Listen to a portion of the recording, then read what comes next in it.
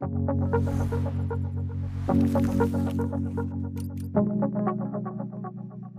everybody, and welcome to another episode of Why It Matters.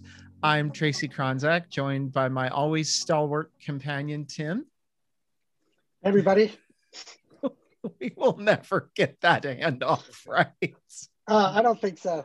It's the most awkward part of every show, and it's just kind of like, it's how we roll. Tim grits his teeth and moves through it. Like, hey, here I am, stalwart. Still can't remember what that means. Steadfast, reliable, loyal, helpful, friendly, courteous. Every time you reintroduce the definition. So.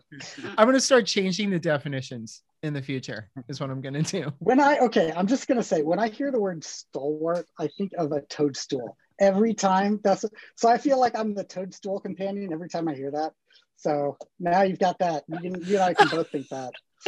I think donkey, but okay, now toadstool. All right, well, there we go. So moving right along. Moving forward.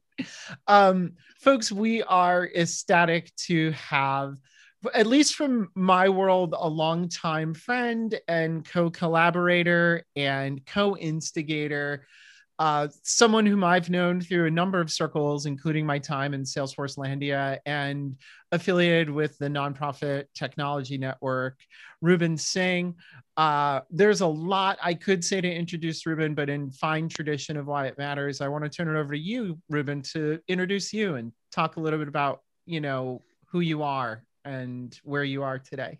Oh, sounds good. Well, thank you, Tracy. Thank you, Tim. I've been a big fan of the podcast here, so it's a real privilege to be here. So thank you for having me. Who am I? I'm a serial volunteer first and foremost, and that's really where I found myself in this space. Love learning about different causes, different nonprofits, different organizations to work with. Really throughout my life, really just poured myself into volunteer work. When it came time to pursuing a career, it was very important to me to see, what's the right space for me, and there was lots of different options I could choose from. And in parallel had a great interest in technology and what technology can offer. And so I've just been very fortunate to be able to bring those two worlds together and see how we can use technology and all the things that surround it to help move missions forward. So that's who I am, and I'm very fortunate to be running a small consulting firm called 1/10 Consulting, and we help organizations with everything from implementation of their nonprofit technology, but also all the things that surround it: the change management, the training, the strategy, even if it's fundraising strategy, all the way through the end to making sure that they're successful for the long term. So those are some of the things that we do at 1/10, and so that's a little bit about who I am, and just really excited for today's conversation. Thanks, Ruben. I think one of the areas I want to dig immediately into is connected to something that's also very, very important to us at Now It Matters, but also the last time I kind of intersected with you. Yeah. And Ruben and I were both volunteers on a project that took place, was that sort of like throughout 2019 or 2019 into 2020, right before around the start of the pandemic, right. Working with Nonprofit Technology Network, N10. I didn't know this, but N10 is now just N10. It's like, that's it. It's like Madonna. But thank Amy. I'll get a note from Amy on that one. But Ruben and I were both involved in a project that was looking at equity in technology and trying to create an equity guide for technology that N10 has since released that really covered three facets, maybe four, but three that I can think of. One is when nonprofits use technology, how is it more equitably used? When people create technology for nonprofits, how is that technology best created? And as a subset of that, when nonprofits are serviced by technology or technology providers, how is that technology most equitably bolted into how an organization works, respects the nonprofit ecosystem and ultimately equitably sold and moved forward. So that was a really fun endeavor. It had a pile of us who I think had a range of political ideologies and experiences. Occasionally, Tracy would have to mute themselves and say things like, I don't know how realistic that is. But it was fun, and it produced something I think of real value to the ecosystem. And Ruben, since then, you've gone on to continue to present on these topics. And I would love to know like how you were brought into that and why that became part of your serial volunteering, as it were. Well, that's funny. Yeah, no, thank you for that. And it's interesting because in a lot of the work that I did, growing up and, community organizing and such, a lot of that work was focused on equity work and whether it's racial equity, civil rights work, human rights work that I've been involved in. But for whatever reason, I kept that all pretty private. I never really found a way to intersect that with my work. And perhaps it's just kind of getting into the consulting world and just kind of finding ways to climb the ropes. And I never really found a good way to sort of bring those principles into my work. I just was really focusing on, looking around, looking at my mentors around me and saying, okay, this is the way you climb. You build the clients and you do the work, you stay on time, you stay on budget, and you keep moving. But I think that's been one of the beauties of starting something on my own is, as like as an entrepreneur and when you're trying to build something, your principles, you can't hide them, right? It has to come out in the work that you do. And it's really given me an opportunity to take that passion for equity work and not just, stop hiding it, but actually making it part of what we offer and really putting it out there and making sure that anyone who wants to work with us knows that this is what we value. And we hope that, if you're going to work with us, you value it too. So it's allowed me to really kind of open up and I've really taken advantage of all the opportunities I can to participate in these conversations about equity in this space. What was unique about the N10 work that you and I worked on and putting that tech equity guide together was there would be so many things throughout my years of consulting where I would, something would happen and I would say, like, that doesn't feel right. Like the way pricing happened, the way we built product or the interaction with the client and something, this just doesn't feel right. But I would kind of suppress that and move on. But then when you and I and the other people kind of sat in that room and we started talking about things, it was like, oh my gosh, I'm not the only one who's also thought these things were odd or wrong or unethical or, so that was really just reaffirming to know that there's a problem. There are some systemic problems in this space. And I often think that, we're these nonprofit technologists, so we're just part of the solution, but that's not the case. Sometimes we're perpetuating the problem. I've perpetuated the problem.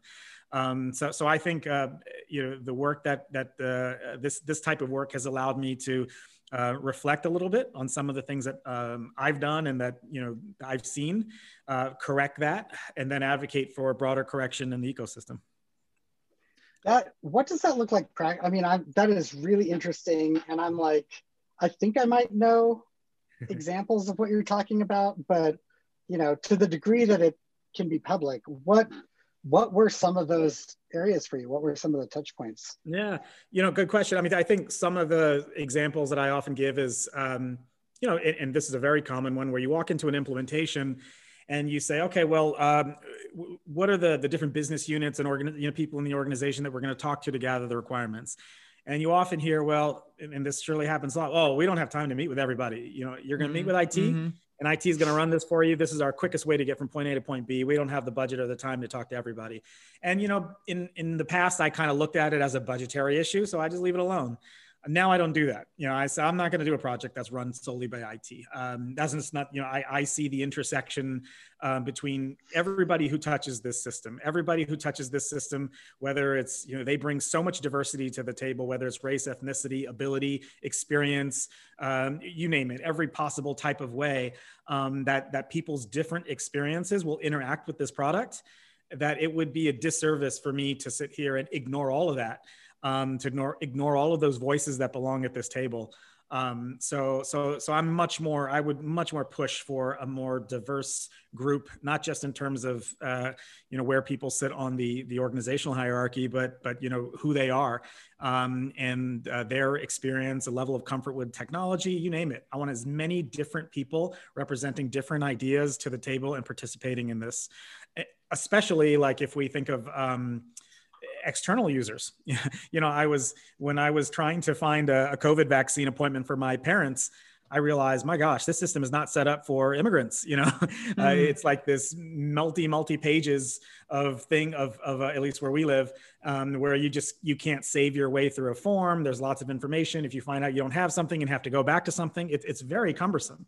So here you have the government saying, get vaccinated, but you're making it, and people of color are not getting themselves vaccinated. Well, here you have a system that really hasn't thought about how immigrants integrate or interact with technology. So I think you could be doing a real disservice by not really having the right people when you're designing the technology. I think that's one. Another example, a very specific one, is I was working with an organization, very interestingly, had a very strong diversity, equity, inclusion perspective, and I appreciated it. And they said that the work that we do, the volunteers that we bring in, they are historically have been majority white, and we want to change that. We want to bring in more representation. And they brought in a lot of volunteers, and it was through an application process. And they asked me to build this algorithm. And I said to them, well, just kind of thinking this through, this algorithm that you have is not going to help your diversity problem. I mean, it's very strict based on years of experience and so on and so forth. And they said, and then long story short, it was, hey, just shut up and code. and so I, before I would have done just that, but not anymore. I said, well, it's not really what I believe in, here's what I think you should do, but building something like this would perpetuate the problems that you have noticed and I have noticed. And so I can't kind of sit there and do it quietly. So, maybe there's a better consultant for you. So those are some just practical examples that I've run through in recent projects. There might be more willing consultant. I don't know if it was better. Yeah. I mean, and I choose that word carefully there. I gave a talk on implicit bias in system design. And the whole point of system design is to capture the majority use cases, right? So, but like you're already like the first step, you're already there. So it's just, yeah, thanks for it's so weird. I have such a hard time connecting some of that. And so the examples really help. Yeah, there's so much to like unpick in everything that you just said. Like, I'm like, where do I want to start with this? I mean, I think there are two things that occur to me as you're talking. I think one, that sort of last statement that you ended with, and that was, can you just please shut up and code? I think one of the things that's true about the IT world that we all inhabit that has been discussed a lot is that it's supposedly a meritocracy, right?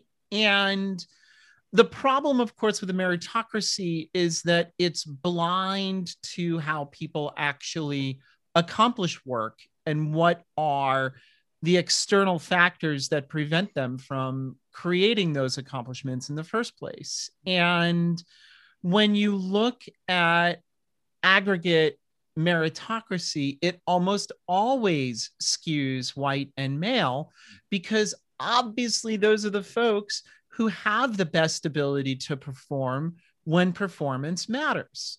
And one of the discussions I had with a colleague recently was, if one thing came out of the pandemic, I would hope it is a global education around what it means for anybody to have a crushing externality imposed on their life where they previously never had one. And can we please relate that to the experience of non-white, non-male folks in technology? And I think that's kind of at the crux of what I, saw in that statement. The question I have for you is, because we both worked on the same guide, and I sincerely believed and wanted that guide to sort of revolutionize how everyone looked at nonprofit technology. And I don't feel like it has. because what it says is so important. And I want to know, like, do you read that the same way? Am I reading that wrong? Like, why, like, why from your side of the equation? Right. Yeah. I would agree. I didn't feel it took off the way I hoped it would. But use the word, I think I heard you just use the word revolutionize, and I'm a big studier, I'm a student of revolutionaries. And one thing I've learned about revolutionaries is it's never one thing. Yeah. You know, the greatest revolutionary moments happened years and years before it ever hit the public, with small things of people sitting together and figuring out where do we start. And so I feel like that work that we put together in publishing that guide was a first step. And then the next step is going to say, hey, well, there's this document there. Let's use that as a starting point. So while it didn't take off maybe the way I hoped, it's I definitely believe it's going to be a stepping stone to the next bigger thing that catches on. Yeah, I mean, that's a great way of looking at it. Is that when, and I was just looking at the notes that TAG put out, Technology Association of Grant Makers, that just put out, they have this honeycomb model and equities on it. Yeah. And it is, I don't think that's accidental, because NTEN was at the table when they were making that. Right. And so I do want to say, like, those voices, those small things, like I could not agree with you more, Ruben, that it is small steps for a long time, before, the overnight change happens. Absolutely. So that said, it is actually interesting to know, like, it raises for me, and if you've studied revolutionaries in revolutions, what's the other option? So things are going to change because of economics, or they're going to change because of revolution. Like, what are the other mechanisms for change, right? Like, yeah. And it was something I was thinking about, that it's funny, like, we're talking a lot about these equity issues and trying to convince some of the large technology companies how important it is. But interestingly enough, I often get involved in selection processes where I'm, representing the nonprofit, or I'm sort of the intermediary between the nonprofit and the vendors that they're selecting. And it's been, consistent on the last 3 or 4 selection processes I've been on, where the vendor says, okay, all this technology, or the nonprofit, says, all of this is great, but what is your stance on, what are you as an organization doing from a diversity, equity, inclusion perspective? What type of training is your staff going through? How do you implement some of these things into your implementation? If we hire you, what will be different that you will offer us from a DEI perspective? I didn't hear that last year. I didn't hear that the year before. And sometimes it is a group of white men and women who are representing the nonprofit asking these questions. So, oftentimes when I sit with, in the committees that I'm on, I say, look, you don't have to take my word for some of these things. Your clients are going to start asking for this. And that to me is very promising, because right or wrong, when it is a matter of the economics involved and who gets the deal and who doesn't get the deal, I think a lot of the partners and vendors in place are going to realize that this is important to the customers that they're trying to serve. It is also starting to show up on RFPs. For sure. And, okay, what is your, what is your composition of staff, and what is, what's your ownership structure? And ours, now it matters 100% white male, and all the other allyship work doesn't factor in. And I'm there for that. Like, I think that is great. I don't know if we lose deals because of that. Sometimes if we do, fine. I think that is actually what needs to happen. So I do agree that there is a shift on multiple places for that. I will also say the questions are getting less obtuse. Okay. and better about that. And I think that that's important as well. It is. And it's funny you say about the RFPs. I actually do it from the other perspective, that when whether it's in the RFP or not, I would submit that as part of my proposal. And so, and Tracy, back to the tech equity document, I say, hey, look, I link the document in my proposal and I say, this is what we stand by. Oh, that's brilliant. Oh, that is. Until other people do it, I'm going to do it. Sorry, taking note right now on our RFP template. Well, I mean, because here's the thing, what I wanted to come from that process so very badly that I think it's just, to your point, a matter of time. What I wanted to see huge platforms that I know well and work with well and like a lot. And I'm not going to name any names because I work with a lot of platforms now. Yeah. Like I do. That's been my career since 2019, is broadening out of Salesforce Landia and into sort of, I don't know, what is it? Like polyamory, polymorphism. I don't know. But like, I wanted to see these platforms be like, yes, we've been waiting for this. This is how we should talk to our customers. This is what our customers are asking for. And there were a few nods, but it wasn't like cricket, besides that, it was like crickets is what I'm trying to say. And that made me a little sad, I have to say, but maybe it is just a matter of time. And I think we're also, or I'm a little spoiled working with N10, who I think is just far beyond where everybody is. I mean, I was just asked to participate in a panel recently, and this organization said, we're trying something new. We're going to try to not have a panel with all men. I'm like, oh, wow, that's that's amazing. That's a thing. Where have you been? So I think I've been spoiled over the years of just, with an organization like N10 that has been so far ahead of everyone else, that it's just going to be a little slower for everyone else to catch up. Yeah. Do you feel that, so one of the things that I actually don't know legit about 1/10 Consulting, is it just you, or do you have a staff, or? We do have a staff. I am the full-time employee, and then we have a staff of consultants that work with me, all in subcontractor roles.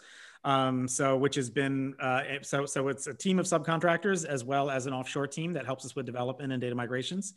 It's an unconventional model, but it's worked really well for us because it's allowed us to take, and we have a point of taking on very specific number of projects that we know we can do. And it allows me to bring in the right resources for the right project. Yet at the same time, we don't have too many capacity issues because we also have the offshore team. So it's a bit of an unconventional model, but what I like about it is it does allow us to be a little bit more affordable because we have less overhead. And it also, working with subcontractors has allowed us to have the flexibility to work the way nonprofits need us to work. So I'm working with an organization right now that says, we're going into our gala. We have to prepare for our summer gala here, like for 3 weeks, 4 weeks, we just can't do anything. Well, for a large consulting company, that's very hard to do, to just pull all your resources off and then a month later, pull everybody back on again. And we say, oh, yeah, no problem. We'll just pause and then we'll just come back to it. And it allows us to be a little bit more flexible and work the way, nonprofits need us to work with them. And we're not trying to force them down a path, where they're not prepared and make bad decisions. So yeah, that's our structure and kind of how it's worked for us. I've thought about how to scale that, but we haven't quite, we're still kind of figuring out the right time to scale bigger. Well, tactically, and then the reason where I'm leading you to is I kind of have like this question of like, so tactically, the thing that we all struggle with as businesses is like, you hear the same stuff. You're like pipeline, education, access, yada, yada, right? I'm going to use a term and you are free to back me away from it because I think the term is very American centric when I use it. But I will say, Ruben, you're one of the very few business owners of color, founders of color, whom I know, period. So there's two things there. One is you can back me away from of color because I know enough to know that phrase implies a very specific American experience in this context. And you are actually coming from also an Indian Sikh experience. And then secondly, like So now you are representing you and you're representing your business. Like, what are the tactical things that that means for you when you're looking at scaling and hiring? Wow. It's interesting because it's been a very different experience prior to starting 1/10 and previous. Being a Sikh Punjabi American, when I was working for most of my career, it was interesting that no matter where I was in the organizational hierarchy, even if I was the lead consultant and I had a team of other people with me, juniors, interns, what have you.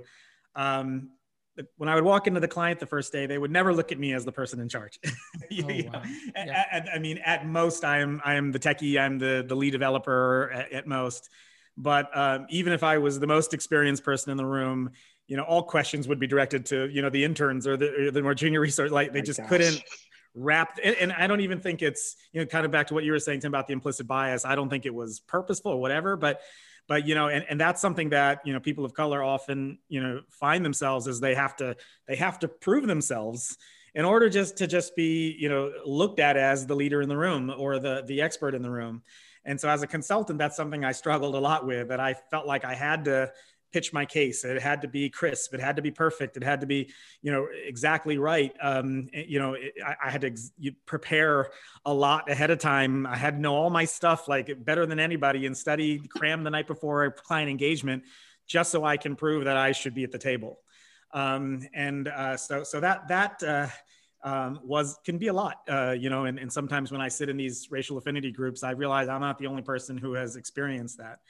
But I would say, as I've kind of, maybe gotten a little older and got a little bit more comfortable in my shoes, and now being in this case where, owning a business and being able to hire people, I think it actually resonates with a lot of folks, and people of color have reached out to me and said, I'd like to work for you. I want to, this is the kind of mentorship I want as part of my career, not just to, put Salesforce in places or CRM tools in places, but I'm looking for your mentorship. So that's been actually very rewarding to play some role where I can hire folks who may not have been hired otherwise, or mentor folks who have been in similar situations as me. That part has been very rewarding, for sure.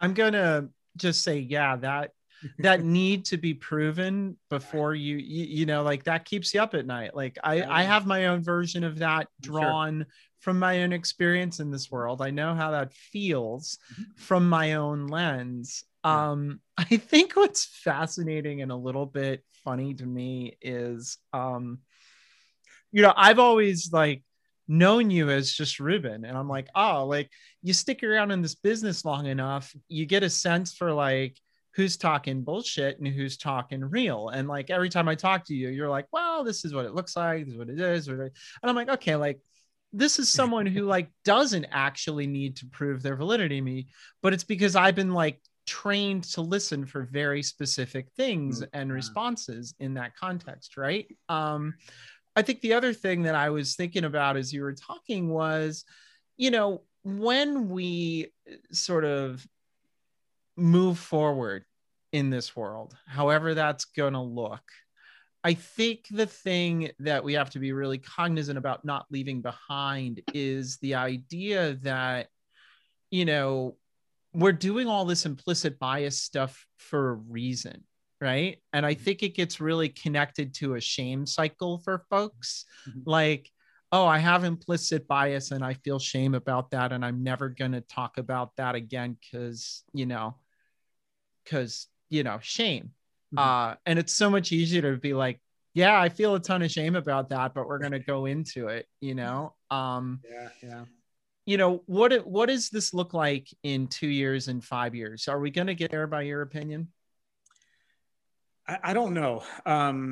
Sometimes I think, we have, sort of broadly speaking, outside of the technology network, there are days where I think that we as a community, as a nation, we've moved forward, and then, I'll be with my family and someone will yell something at us, something obscene to us, or go home, or these things. I'm like, oh, go home, really? These are, these are things, my kids are facing, I faced, my parents faced, as being immigrants in the 60s. And so I wonder, wow, will this cycle ever really end?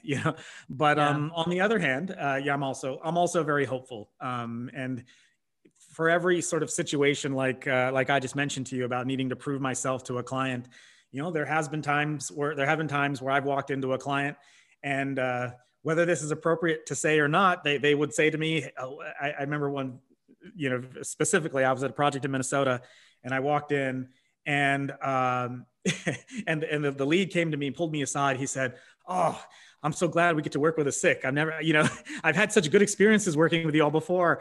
And, this is so exciting. I can't wait." And again, I was like, well, that's pretty awkward, but it was one of those things where I was like, somebody before me, did that proving, somebody before me did the hard work to prove themselves. And now, anybody they work with after that, will feel more comfortable. So, and so if I have to be that person to make it, easier for the next person, the next person with a turban walking in, or the next, woman with a hijab walking in, or a yarmulke, whatever it is, if I'm in this position or place to start breaking some stereotypes and challenging people's biases, I'll do it. I was in France a few years ago, on behalf of Salesforce, where I was working at the time, just to that point. The French have very rigid gender roles, and I don't. I never have. Like, me, I will show up in like men's clothing and like a cowboy hat or whatever, right? And I'm pretty open about the fact that I've studied Russian for a few years, but I also prior to that studied French. And so like, there was this whole conversation happening in French next to me, and they were like, "Is that a man or a woman?" I'm not, but tie and hat, but like, they were saying all the things, and I'm just like quietly sitting there, like waiting for them to figure out like how they're going to address me in French. Please tell me you said something. I know. I actually just looked at them and I said both, neither. And they were like, and I said it in English, and they were like, it's one of those moments. It was like that Star Wars moment where it's like, Greedo's like, solo, and he responds in English, like right. Same thing. They were like, oh my God, they understood every single word I just said. Oh, that's great. Do you feel relaxed in your business now? Because I was reflecting also, like, Now It Matters is the first place where I have finally started feeling relaxed, because we are trying very hard to cultivate a culture where people don't have to prove themselves for who they are before they show up. We're just like, right. Okay, here you are. Here's the stuff that works. Here's the stuff that we need to work with, and we'll move forward. But do you feel relaxed now having your own? Yeah.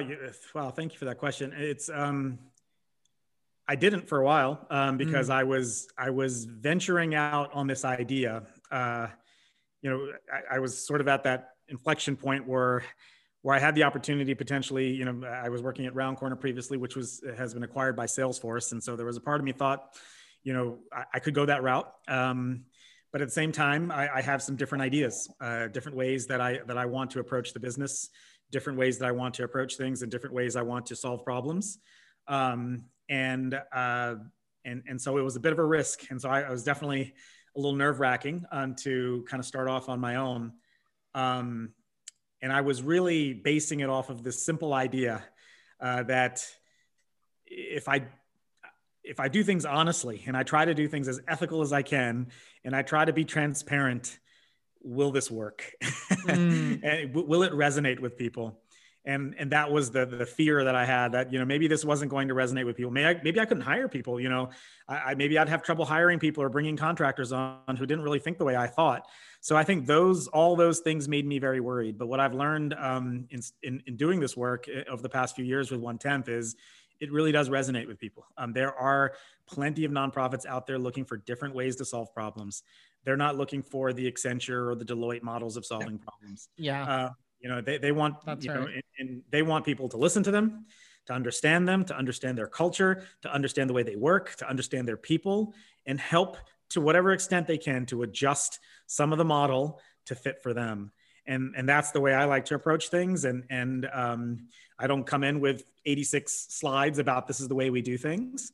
And so it was unconventional. I've never seen it. So I think it worried me to know that this may not resonate with folks. They're looking for something, the tried and true methodology. And but what I've seen is there is an appetite for this. There's an interest in this type of unconventional way of doing work together. And knowing that brings me a lot of peace. It's allowed me to relax in a way that I haven't for years before. I mean, I'm working just as hard, if not harder than I had, previously, but there's something different about it. There's something different about it that keeps me motivated. I mean, when I started Now It Matters, I felt like everyone was watching me. And and they not only weren't they, but like I had a hard time getting anyone to watch me, but I still felt like they were all watching me. So I just found that really unnerving. Like, what are people thinking or seeing or saying? Over time, what I found, and I'm curious if this is what you found as well, and it was not like a long amount of time, it was relatively short amount of time.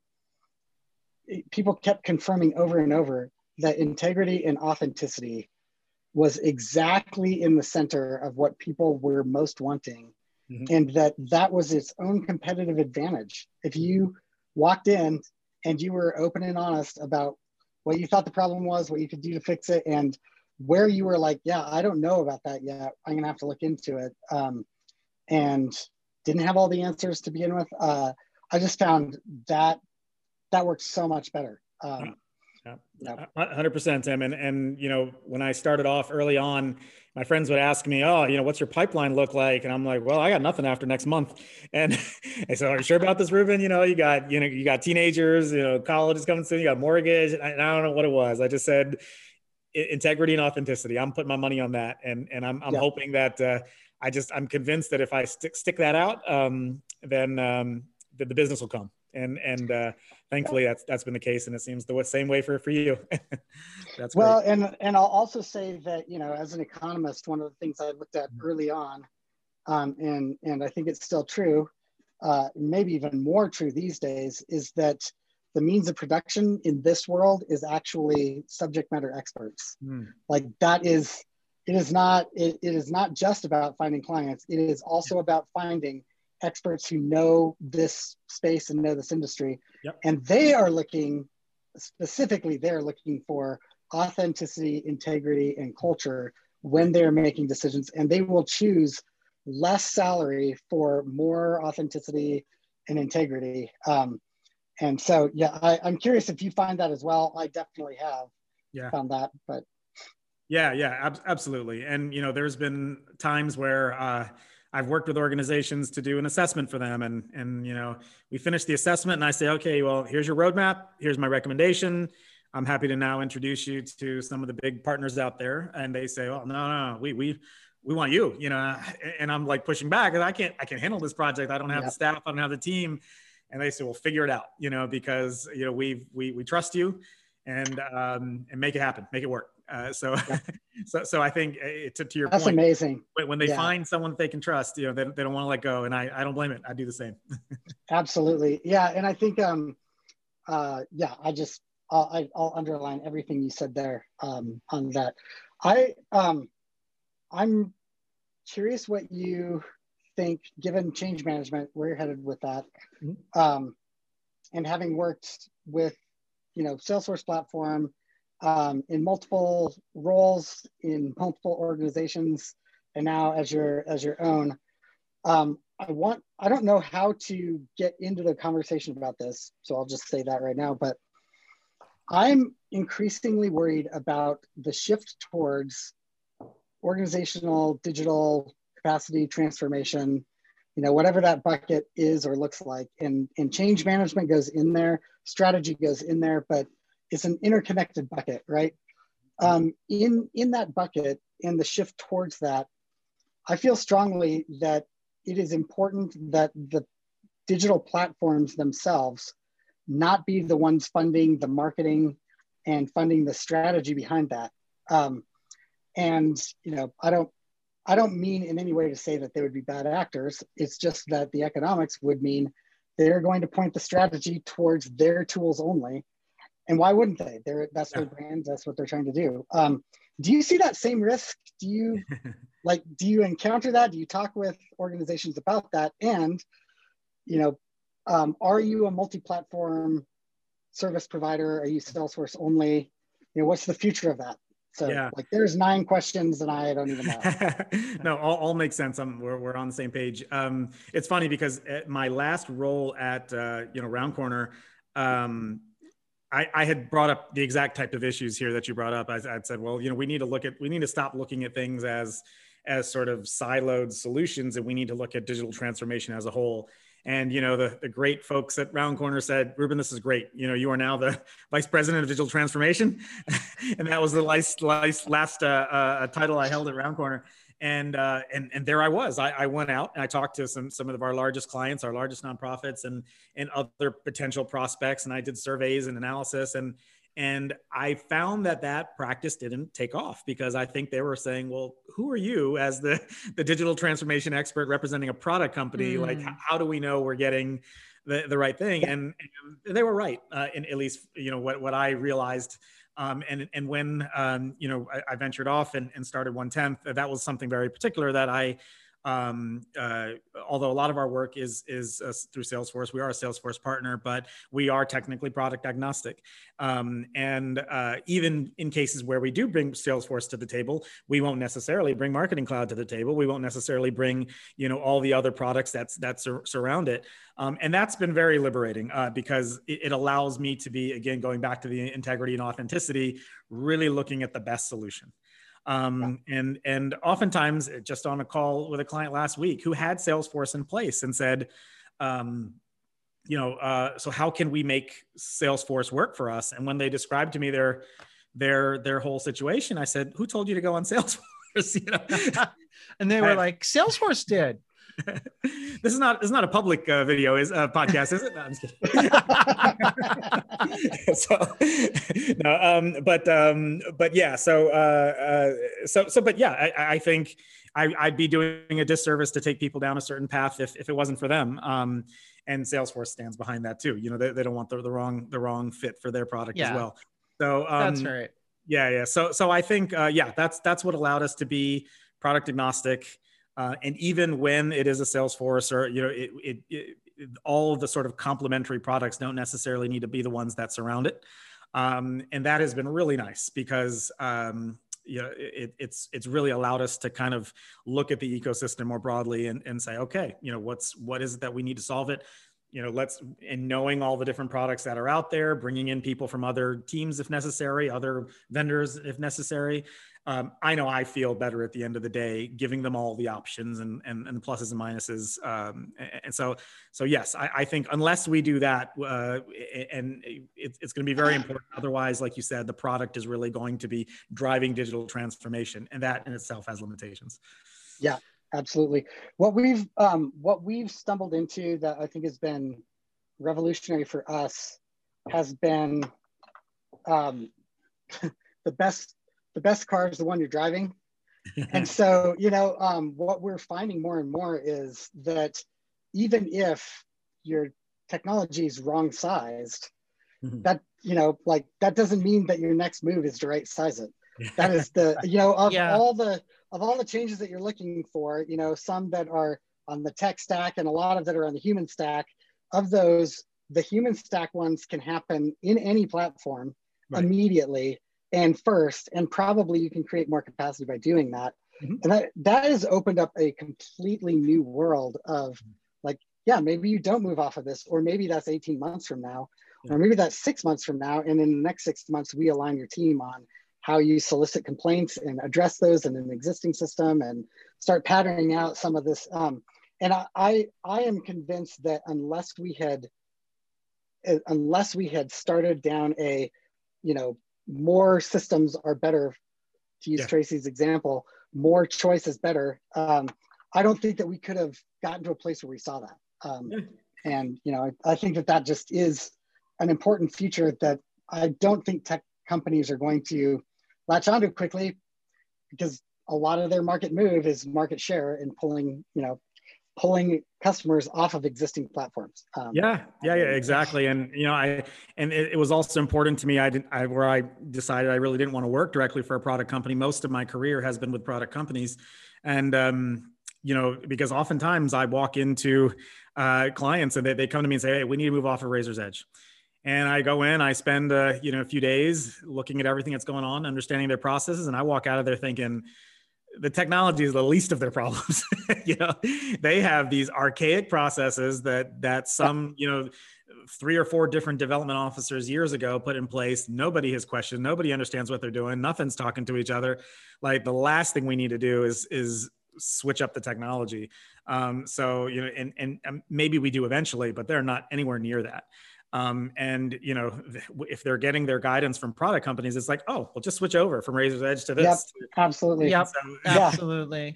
That's right. In that scenario, I remember just feeling like so often, like, it's weird. You're going to get funding for, 6-digit funding to move and have the exact same problems. Yeah. And sure enough, and you couldn't get a fourth of that funding to deal with the real issues right now. Absolutely. Like, you don't have it, like, they don't have the political capital for that. There isn't the market mindset for that. They don't even have the imagination for that. And so, the system doesn't work. It's so prevalent in the cultural dynamics of what's wrong that you can't move past it. And it reminds me of an SNL skit I saw just a little while ago with Adam Sandler, who talks about, he's like this travel agent who's telling people, if you're unhappy at home, you'll be unhappy in Italy. And it just was like, it just rang so true to me. I'm like, oh yeah, that is so perfect. So, anyway. Speaking as someone who's going to probably be going to Italy very soon,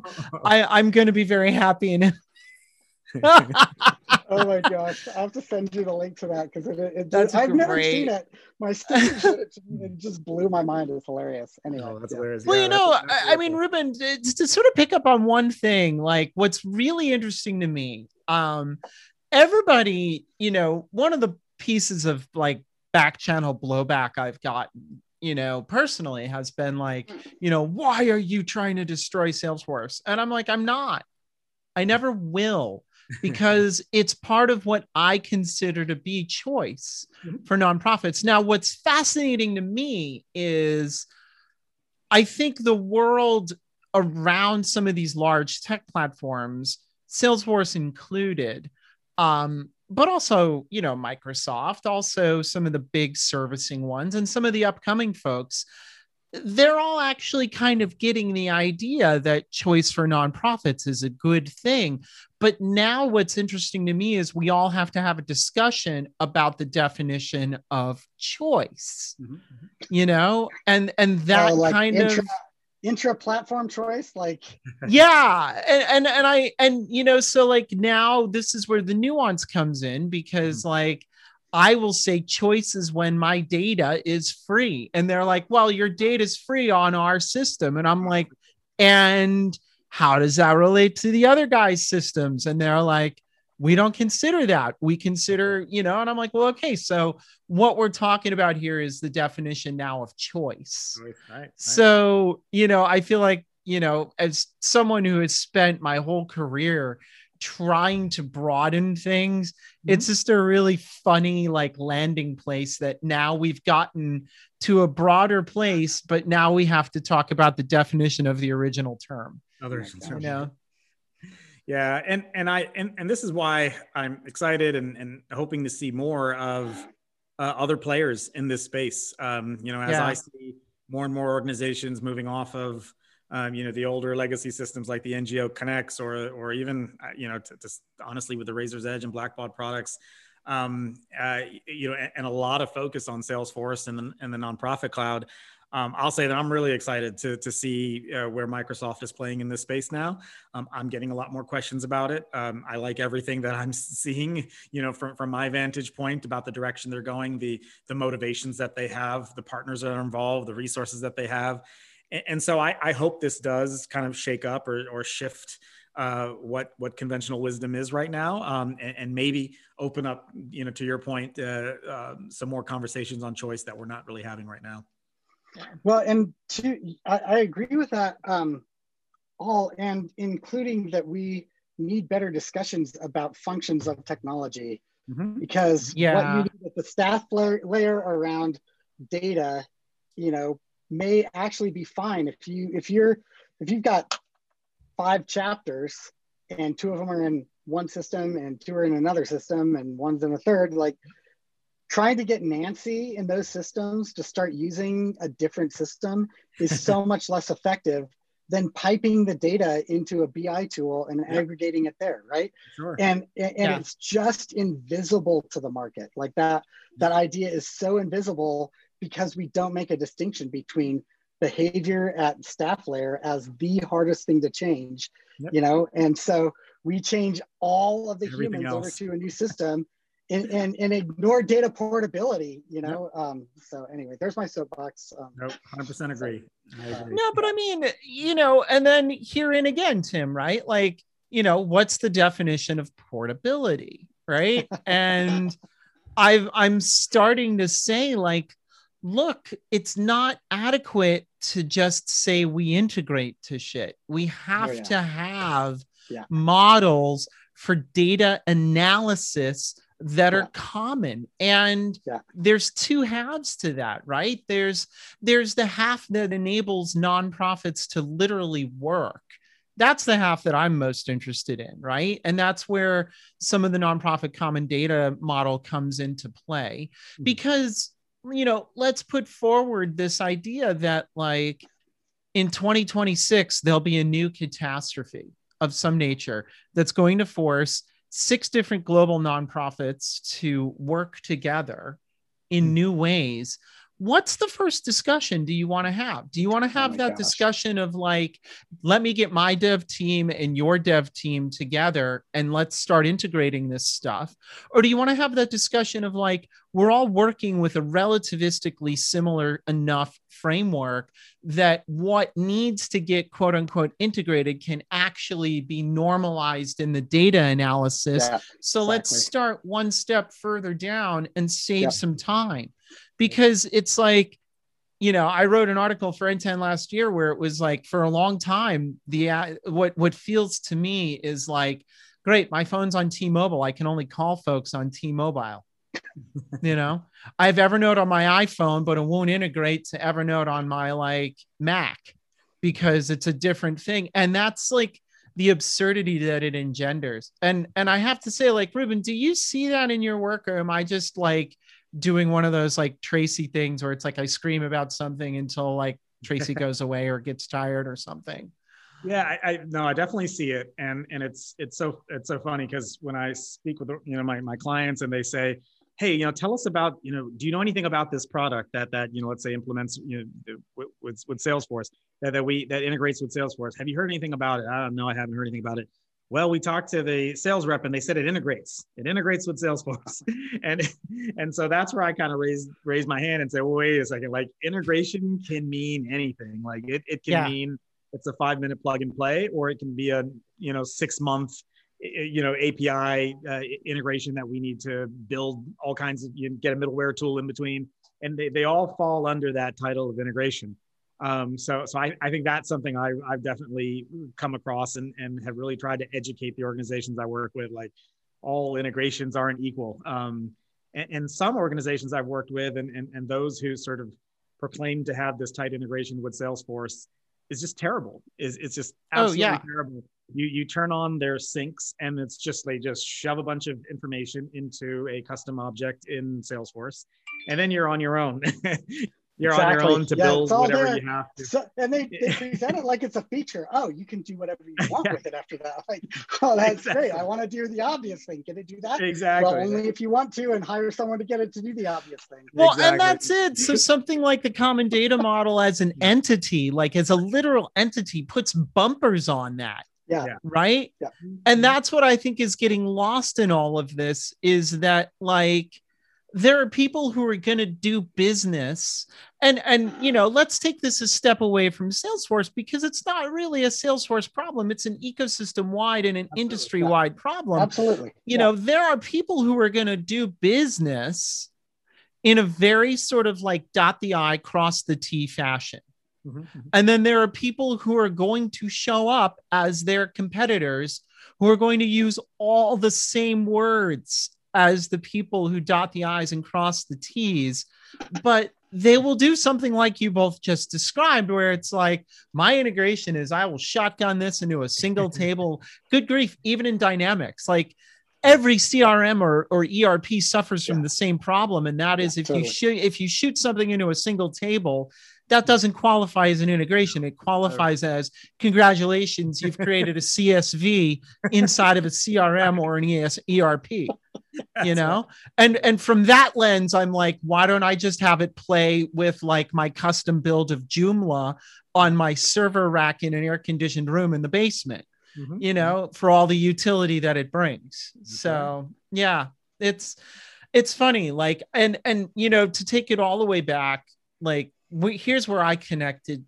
to equity, and Ruben, I would love your sort of, you know, bullshit meter on this, for lack of a better term, but like, we need to start thinking about the impact economy equitably. And what that means is analyzing massive inflows and outflows of money, and analyzing massive inflows and outflows of efficiency, regardless of the tool sets that folks are using, because those tool sets are what are creating those inflows and outflows in the first place.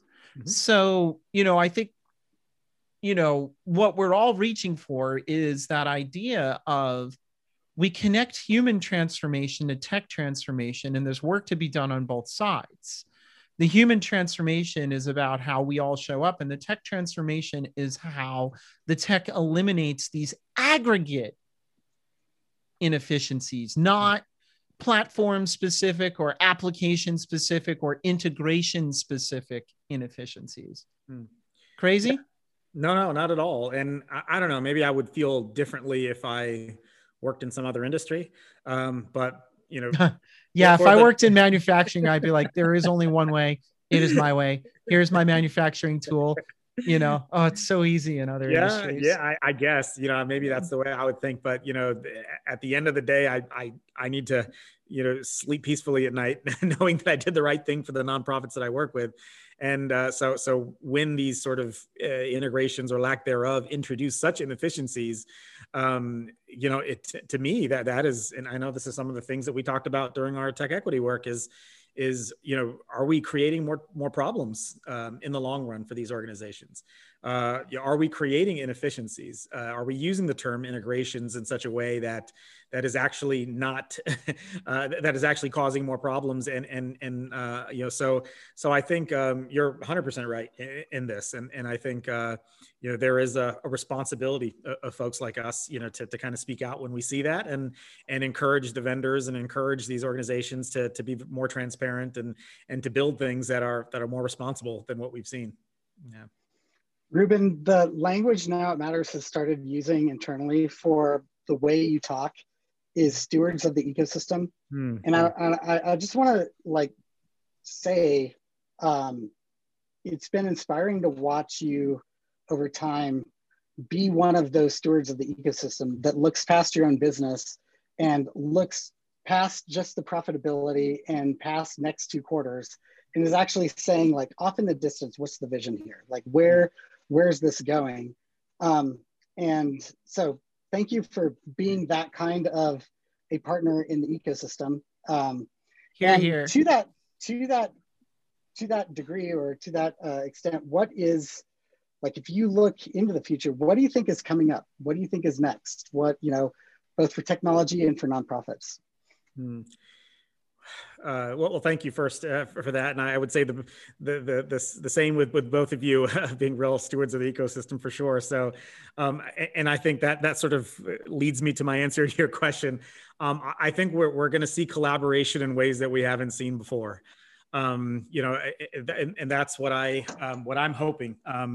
You know, and you kind of mentioned this, Tracy, a little bit as well, as as we things unfold and we see what's gone on with the pandemic, and people, organizations having to reinvent themselves or restructure. I think in order for us to solve the, I study a lot about sort of the nonprofit space in itself outside of the technology, and this whole collaborative impact, and organizations working together rather than trying to reinvent the wheel. And I think we're going to see a lot of that on the nonprofit side.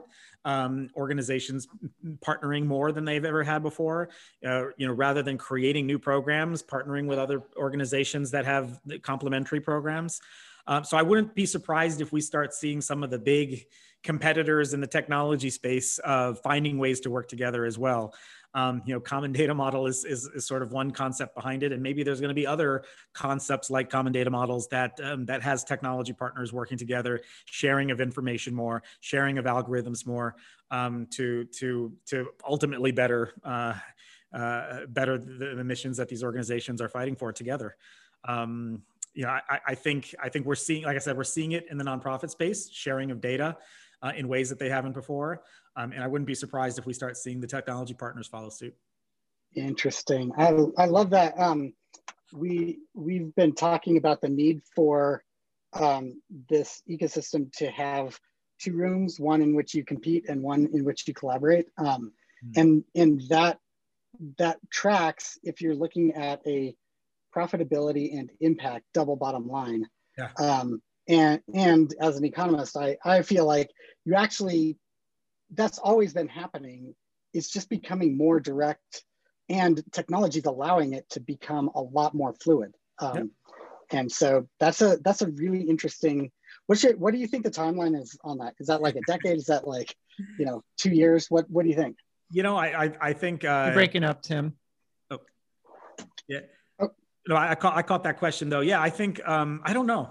Is a simple answer. I mean, I think we're seeing glimpses. I see glimpses of it now. It's even in my small world in which I live in. With technology partners, I'll compete against an organization. You've probably seen this too. You're competing with an organization one week, the next week they want to work with each other. The third week they're referring something to you. Fourth week you refer something to them.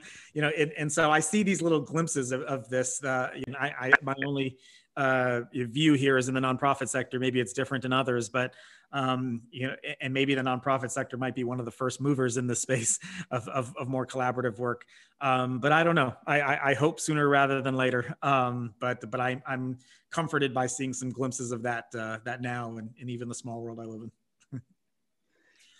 Well, thanks for your time. Thanks for your thoughts. You make the world better. You've been a chronic volunteer for, it sounds like your whole life. Please keep it up. And I wouldn't say chronic. Chronic has the wrong implication. Yeah. What? Oh, cereal. Cereal. Yeah. But thank you both. I really appreciate everything that you're doing here with Now It Matters, and not only the work that you do every day, but the podcast. I've learned a lot from it, and thank you for all you do, and thanks for having me. I'm really excited for the next time you and I get to work together, Ruben. Thank you. Likewise. I'm Tim Lockey. I'm Tracy Kronzak, and you've been listening to Why It Matters.